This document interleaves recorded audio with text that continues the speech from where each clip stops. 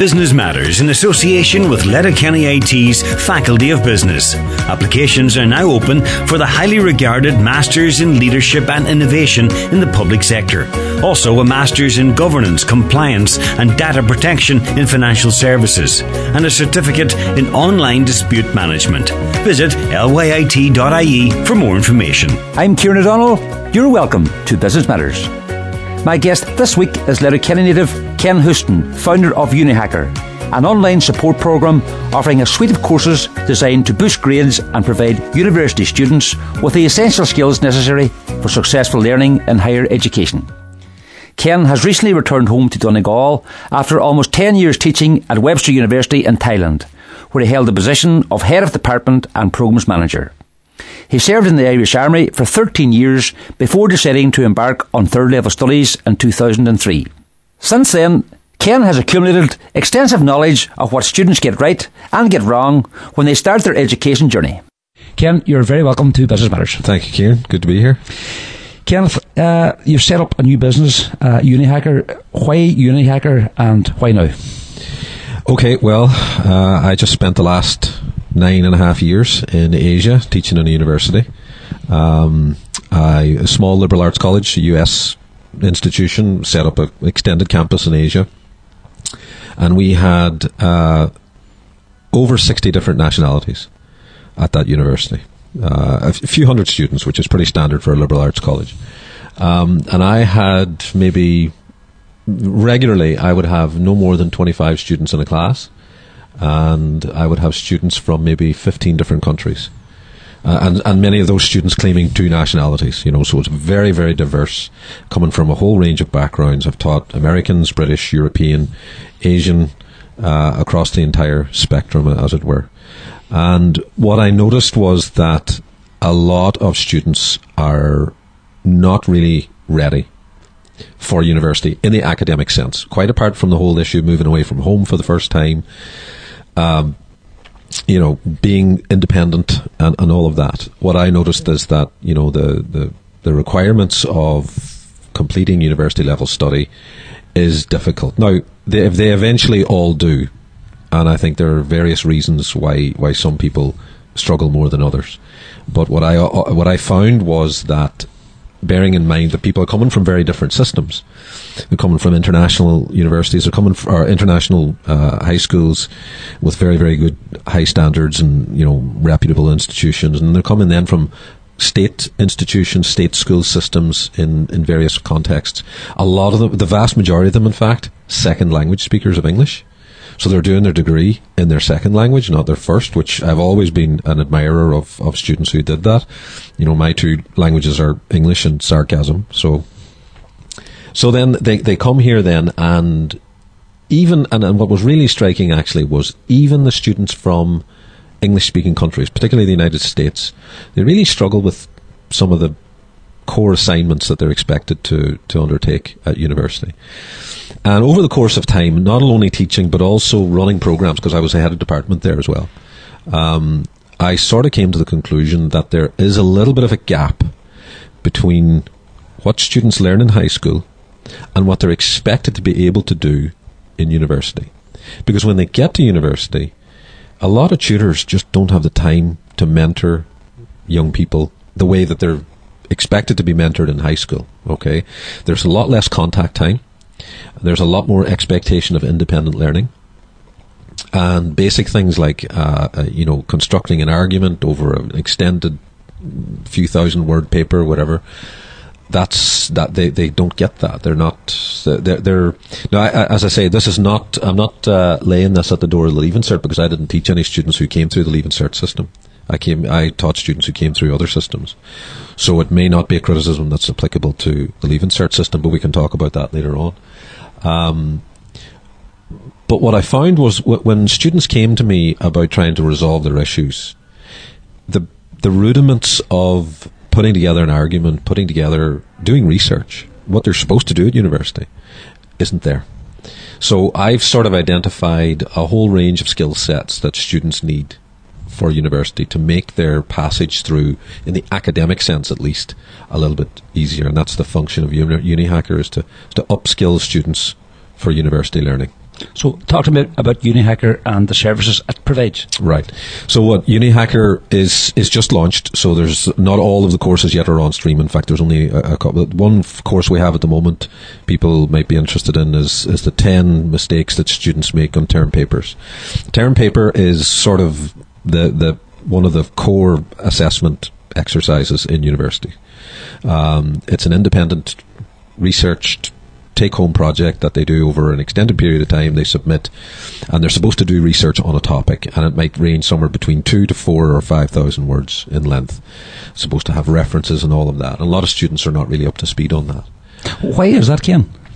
I think a lot of high school learning, and again, subtracting anything about the Leaving Cert here and our system, because I've been out of it for quite a while, a lot of high school learning is textbook based.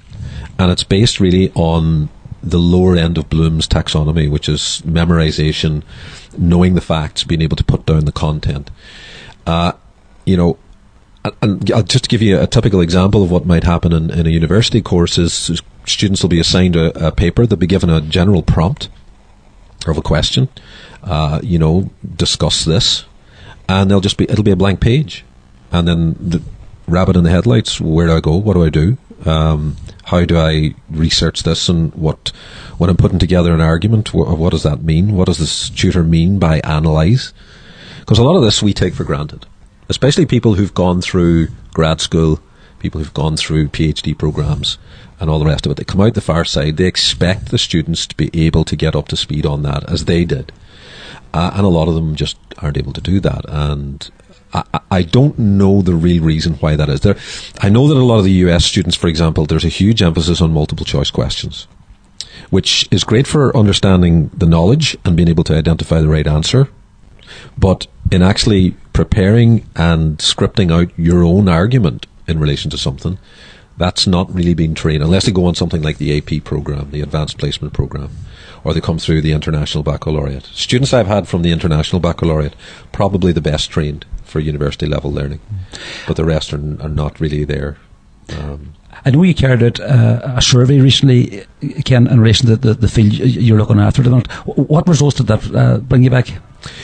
I think the big thing that I got from that was students have problems with time management, because I think a combination of especially if they're coming straight out of high school, which I didn't, by the way. But students coming straight out of high school, they tend to see university as another extension of high school or secondary school. And it isn't. The tutors are not going to stand over you waiting for you to do this. They're not going to check your homework. That doesn't happen. You're given a deadline, you're given a task, and you're expected to deliver. And the gap between the proposed exercise, the assignment, and the delivery, the contact time is minimal at university. In fact, some of the bigger universities, you'll not engage directly with your course tutor. You'll find that unless you make an appointment to go and see them, you'll see them in the lecture hall. You might see them in the seminar room later on to ask a few questions or whatever, but that's basically it. You don't have that day-to-day contact. And that's the thing. What students are doing is they procrastinate. They leave it, and then 48 hours, 24 hours before the deadline, then they sit down then and they assemble this entity of what we refer to as the term paper, and they submit it, and then they wonder then why they get a C grade or a B grade or whatever. They can't get that A grade. And we see that on our side of the fence. And I was on both sides of the fence, because I spent 7 years as a student, and then went in straight and then to academic teaching. So that's the big thing is time management, and a lot of them are just struggling with the whole concept of independent argumentation, especially in the softer subjects. With the STEM subjects, it's not such a big issue because they simply have to know the stuff. But I don't teach STEM, so I don't know science, technology, engineering, mathematics. My subject areas are human sciences. So they're the two big: time management and carrying out the tasks. Another area that you focus on, Ken, is mistakes made on term papers. Could you talk to me a wee bit more about that? Sure. This comes down to the mechanics of the term paper itself, and I go through them in detail in this free course that I'm offering at the moment. for example, spell checker. I mean, Bill Gates spent a lot of money developing spell checker on MS Word. It's amazing how many students don't use the spell checker. Revising through for syntax, for clarity of expression, paragraphing, all of that. But then it goes deeper then into things like poor analysis, which is something that students really struggle with, because they don't, unless they're in I say this with a leave insert in mind, unless they're in the higher level subjects, the demands of analysis are not really there as much. The question of producing a proper bibliography, poor argument, because one of the things about a term paper is that you're supposed to argue a point. It's a bit like an opinion piece in a newspaper. You're supposed to make a point. A lot of students don't do that. They simply assemble facts and then they just sort of present them, and then that's it, and the paper falls off a cliff at the end, and nobody really knows why what it is they're reading, what point is being made. The students struggle with opinion forming. I found that in Asia actually quite a lot, because without being essentialist about it, there is a tendency among quite a lot of Asian students to defer to the teacher's opinion. Whereas I think more in the West, I would hope we do, although it's not always evident. We should be telling our students to engage with the text, to engage with subject matter, and form their opinion on it, and offer an argument of some kind.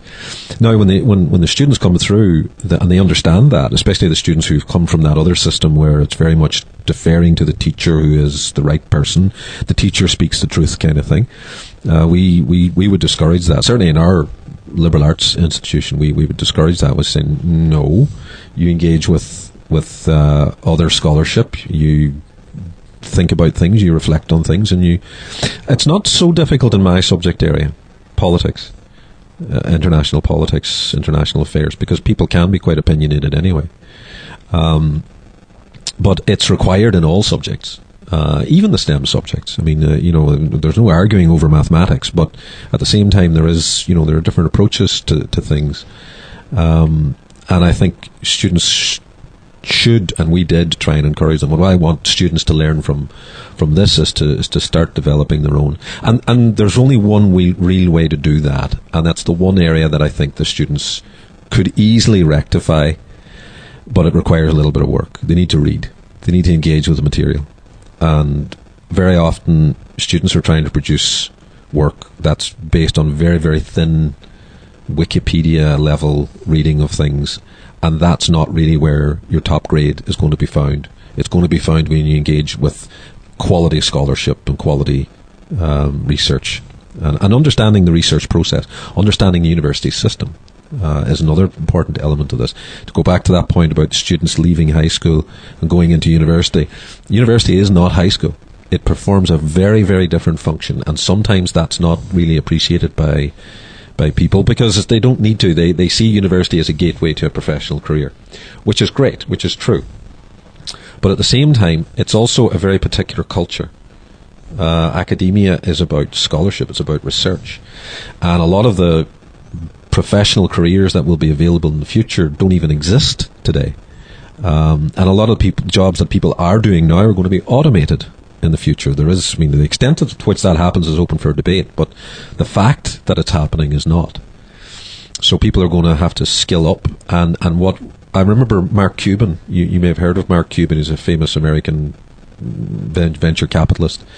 He was asked one time in an interview, what do you think students should do at university? Should they do finance, accounting? He said, no, do a liberal arts degree, because you're going to need to be a lateral thinker. We can't prepare people for what we don't know.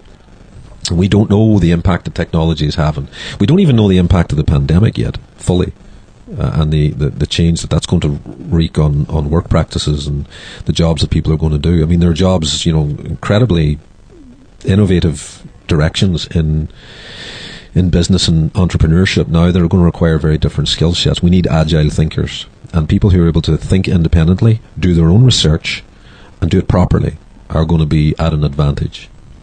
Ken, you mentioned your 7 years at higher education.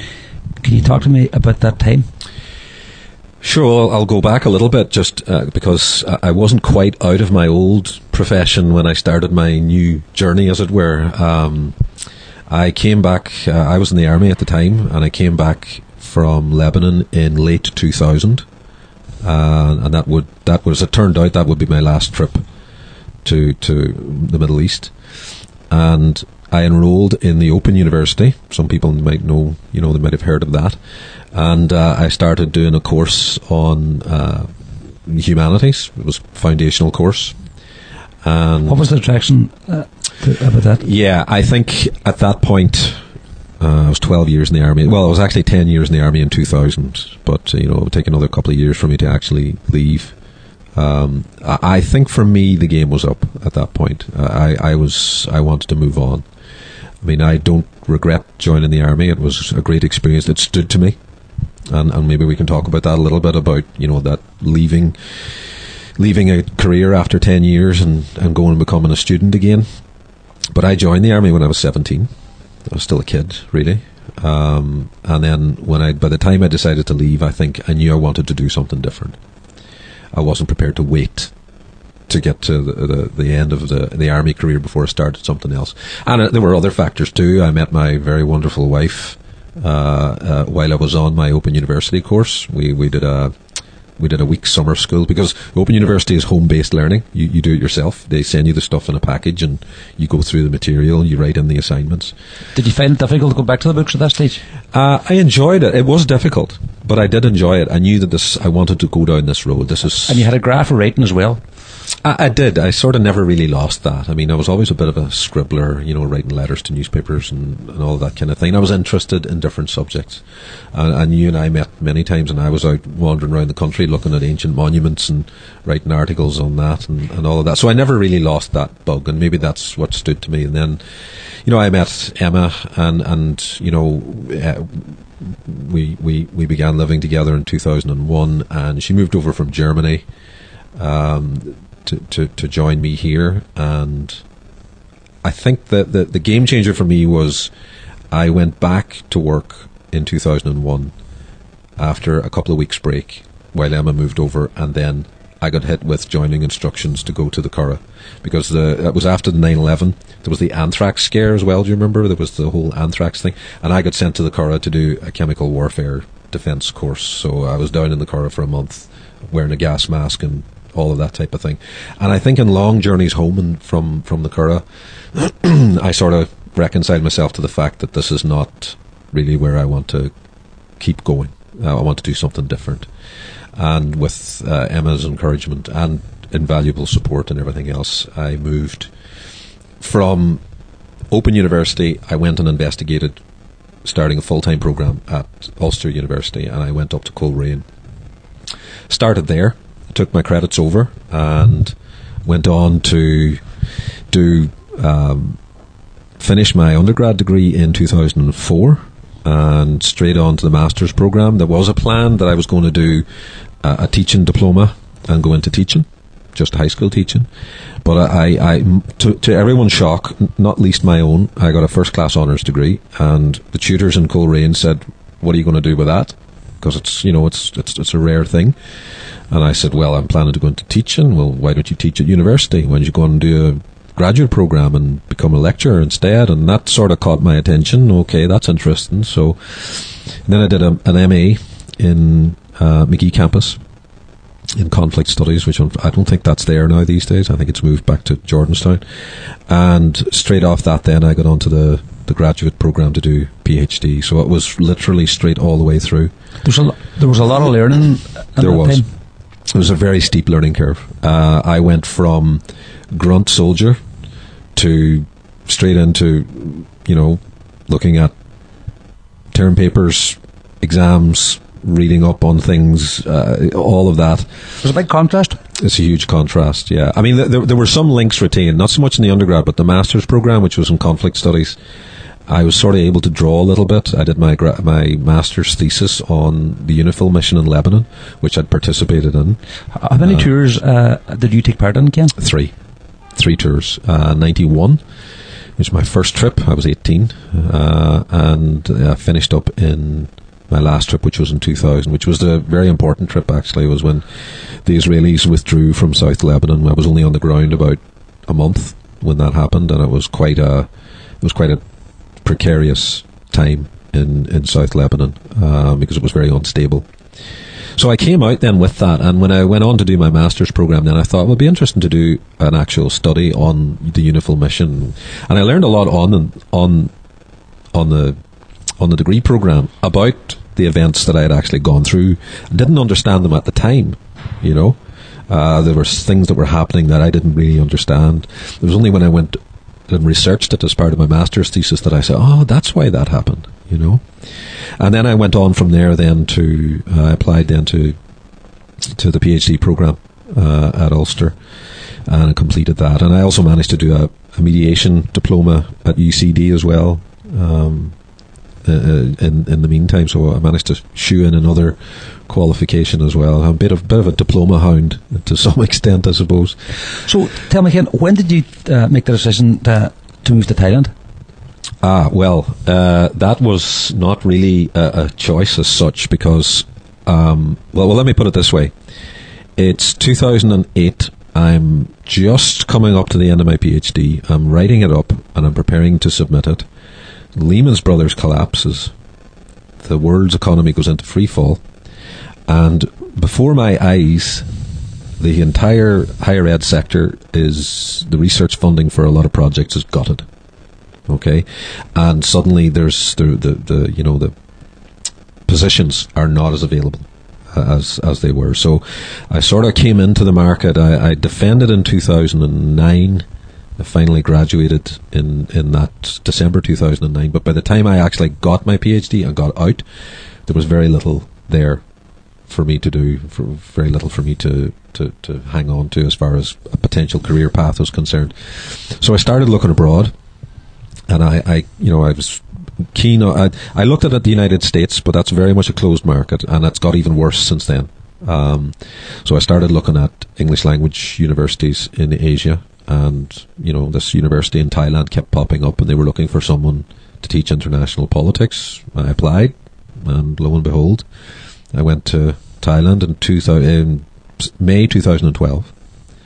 So I was just turning 40, and I landed in Asia. I'd been to Thailand briefly on holiday, but this is my first time going to live abroad as such. And I'm handed responsibility for the undergraduate program, and then short time after that, after my family joined me out there, I assume head of department position. So then I get an insight into how programs are actually run, not just teaching courses, you know. And there we'll take a break.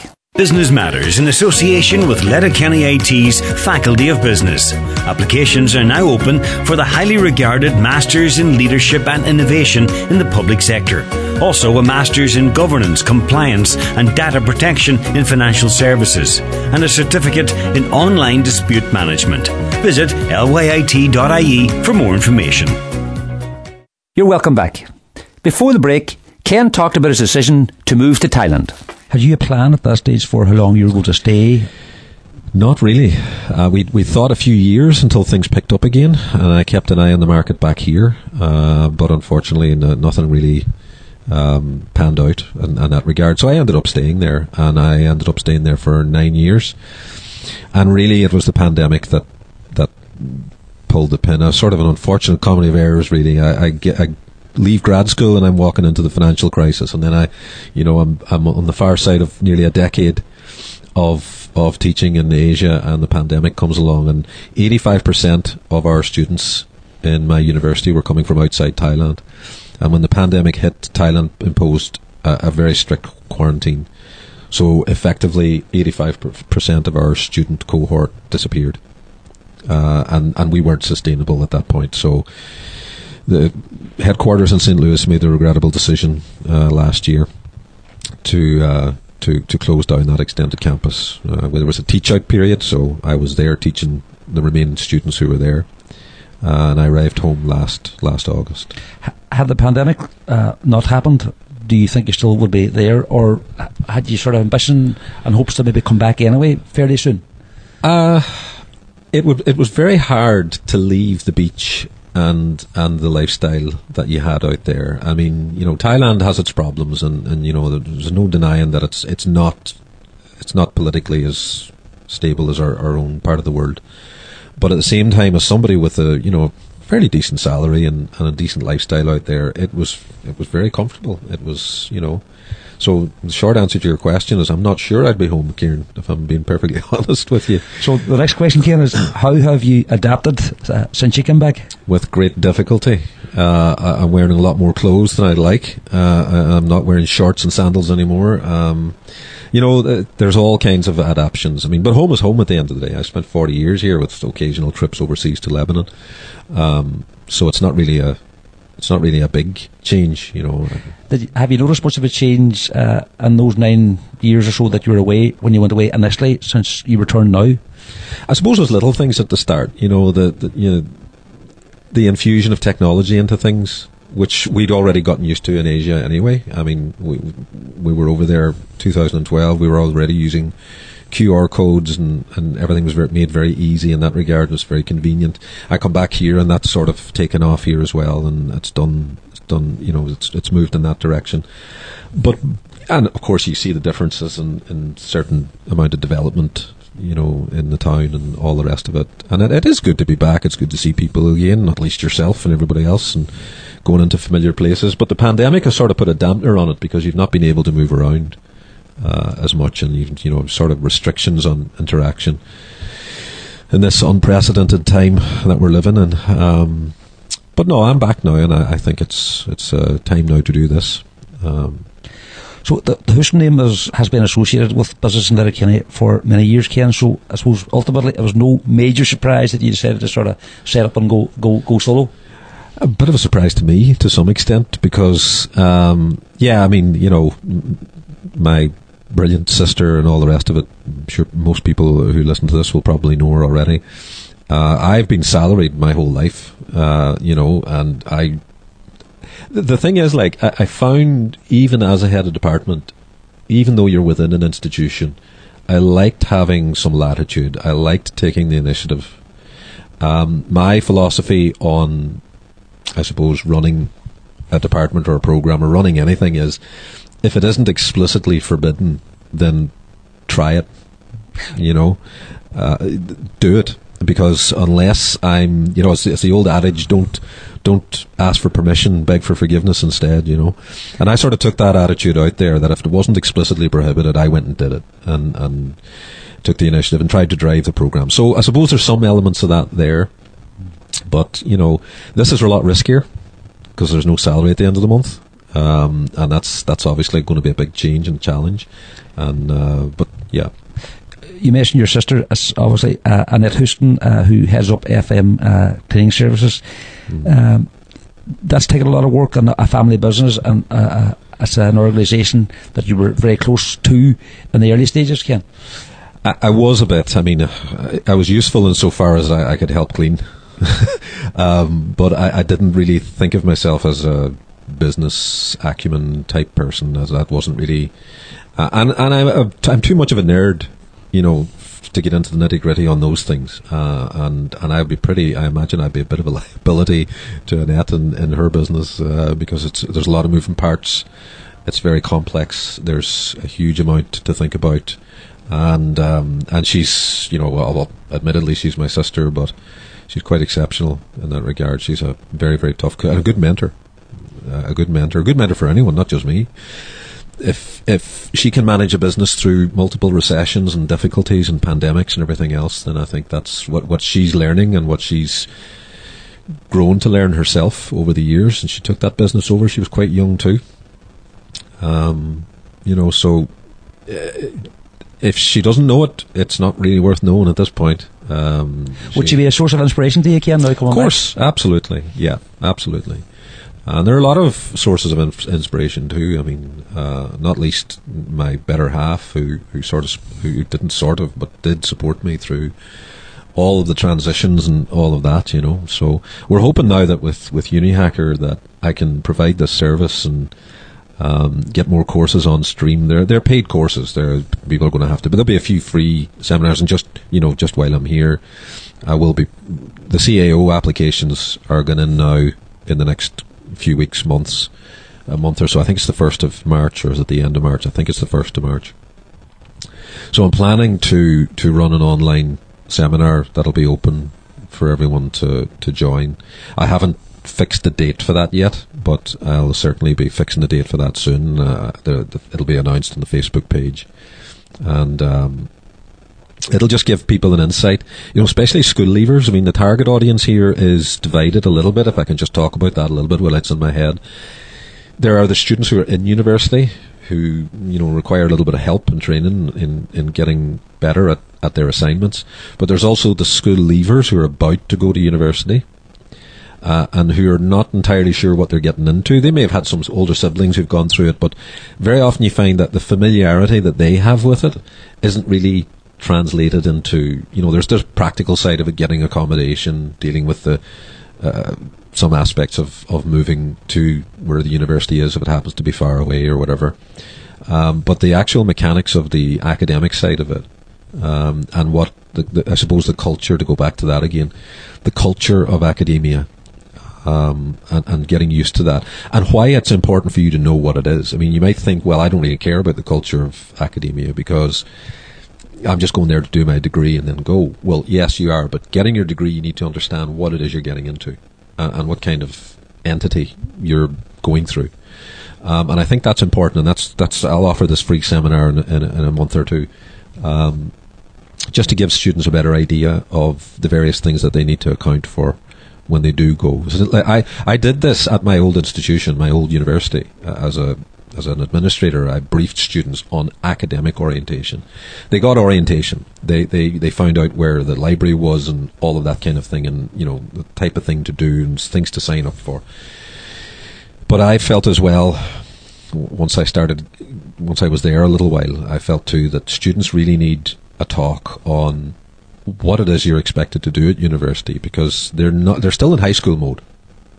They're still high school students, a lot of them, in mentality and in approach, and they're not developing that independence that they need to make a success of their university education. Because the undergrad is important for one primary reason: it's not about your job; it's about your master's program. It's about getting on a graduate program. That's what will distinguish you from other applicants, and for employability and things like that. So it's really important that students take it seriously from the start.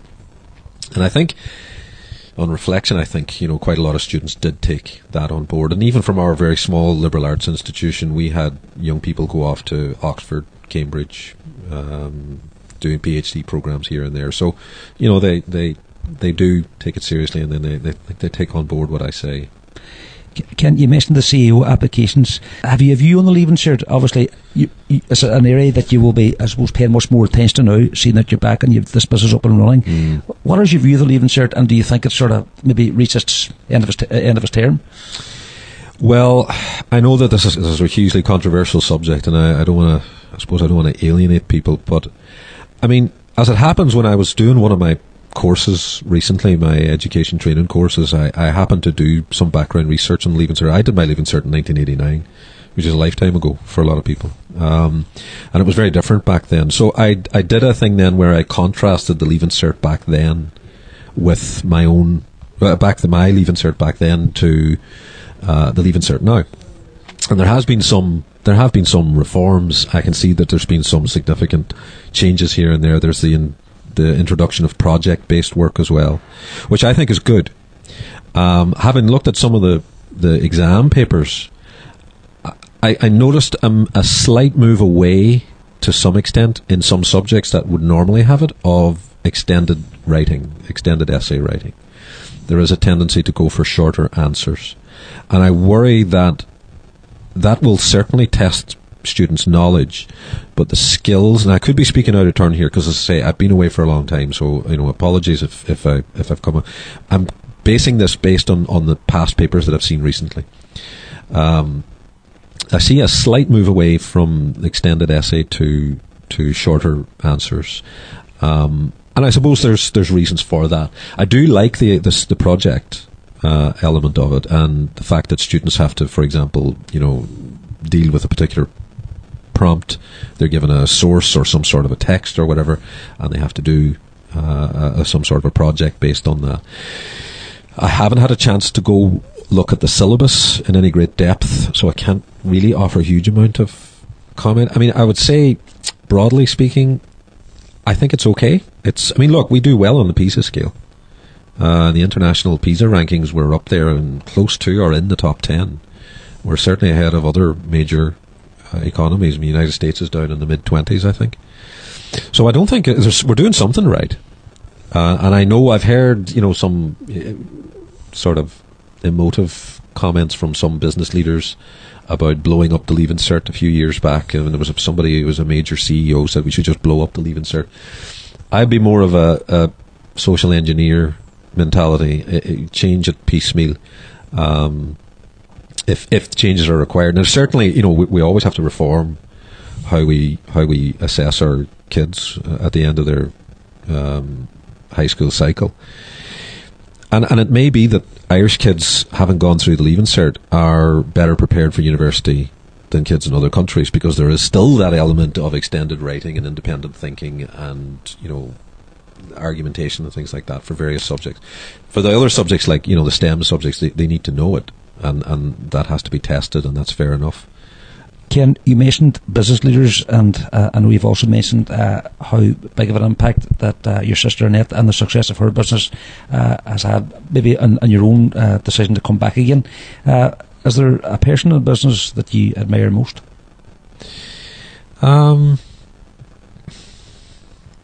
It's a difficult one, because I'm not impressed by huge profits.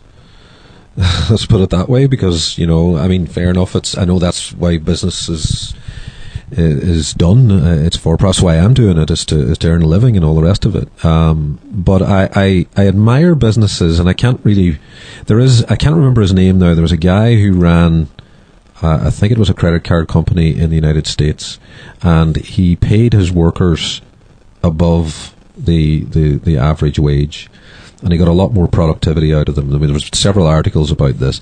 Contrast that with the Bezos style of, make it absolutely impossible for people to unionize, make it difficult for people to work and all the rest of it. What I'm getting on the media, obviously, and various practices at his storehouses and all the rest of it. I think human capital is incredibly important. So I admire any company that values human capital, and sees, because I've seen on the other side when people's, especially in my own recent experience, I've seen where what you might refer to as the little guy in the business, the person who's on the shop floor or the person who's in that corner office, they actually do perform important tasks, and I've seen the consequences of upper management and upper leadership dismissing their importance, and then something happens and the person in the position didn't warn the people about what was coming because they didn't have any loyalty anymore and they didn't care.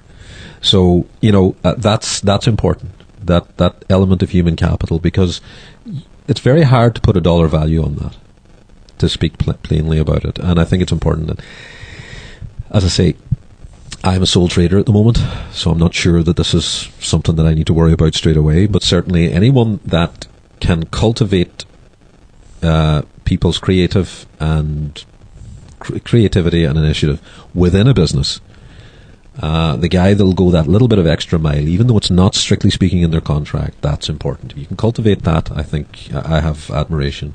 And also, any CEO who doesn't treat the waiter properly in my business is, I'm not impressed. Tell me, Ken, if you had followed your childhood dream job, what would you be doing now? I think I'm doing it now, to be honest. Assuming that this all goes well, we're in the early stages here. I love teaching, and I got the teaching bug actually in the army, believe it or not, because just before I left the army, I was promoted as an NCO.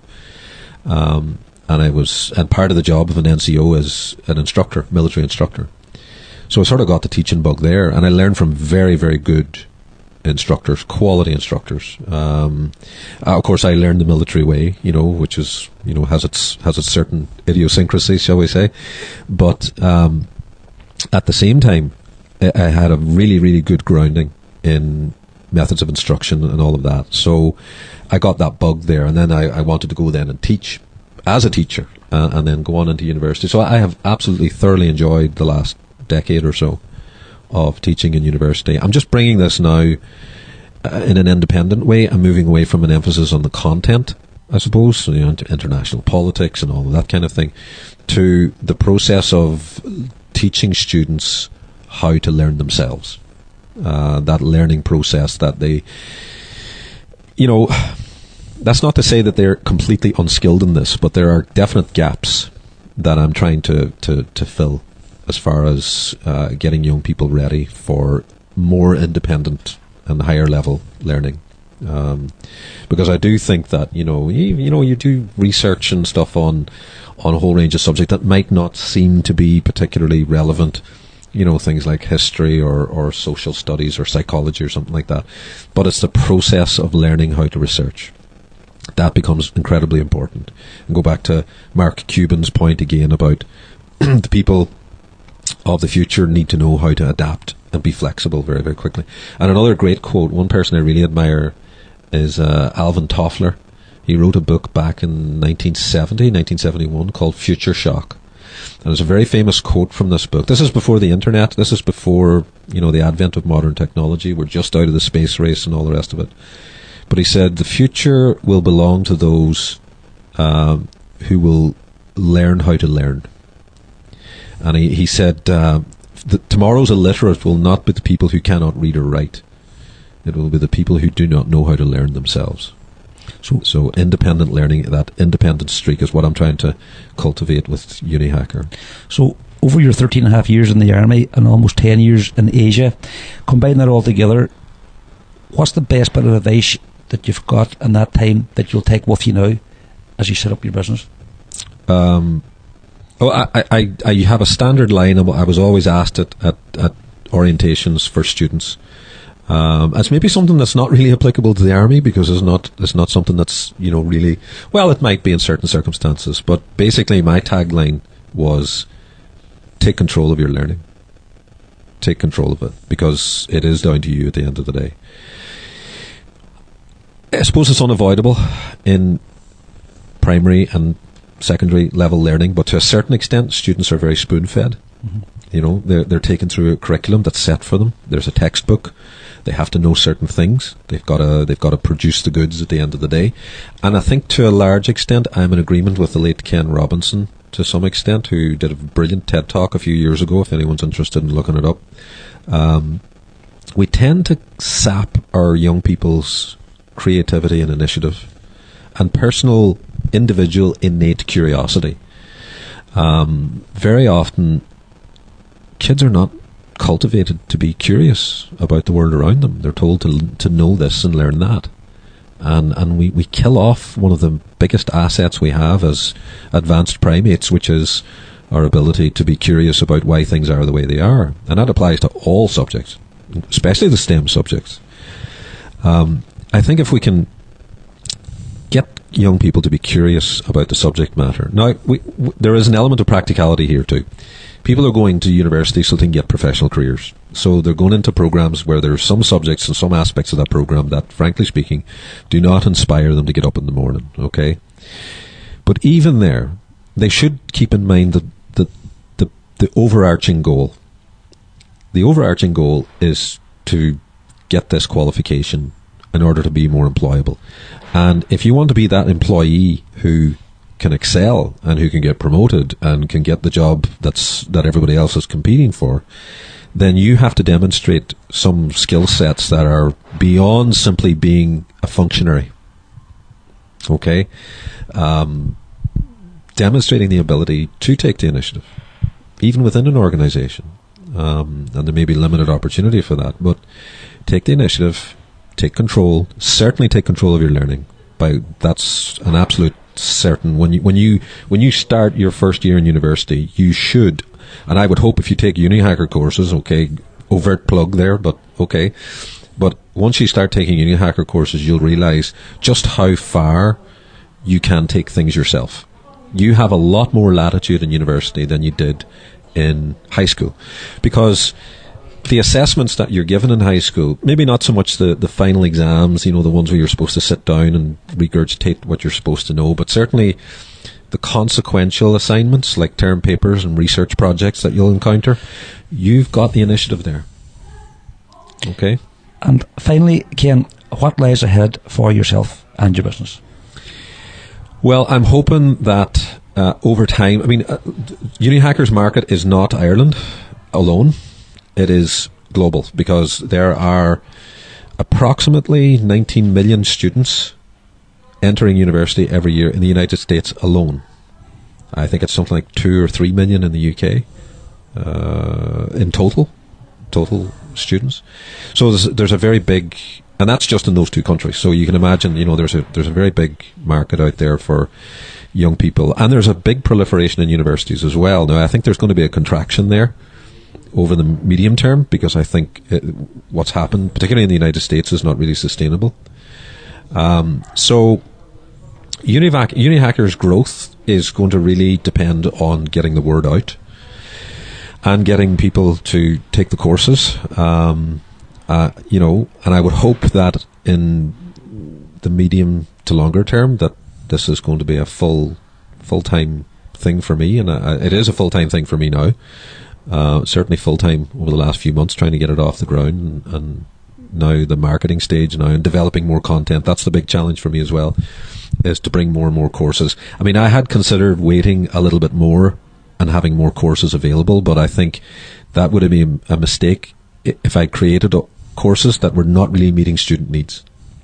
And I'd rather get engaged with students now on a few courses, find out their student needs and the kind of problems that they're having, and tailor the future courses to that offering, or to those offerings, Kenneth Houston, founder of Unihacker, thanks for taking the time to talk to us today on Business Matters. You're welcome, Kieran. Thanks very much. Well, that's our lot for this edition of Business Matters.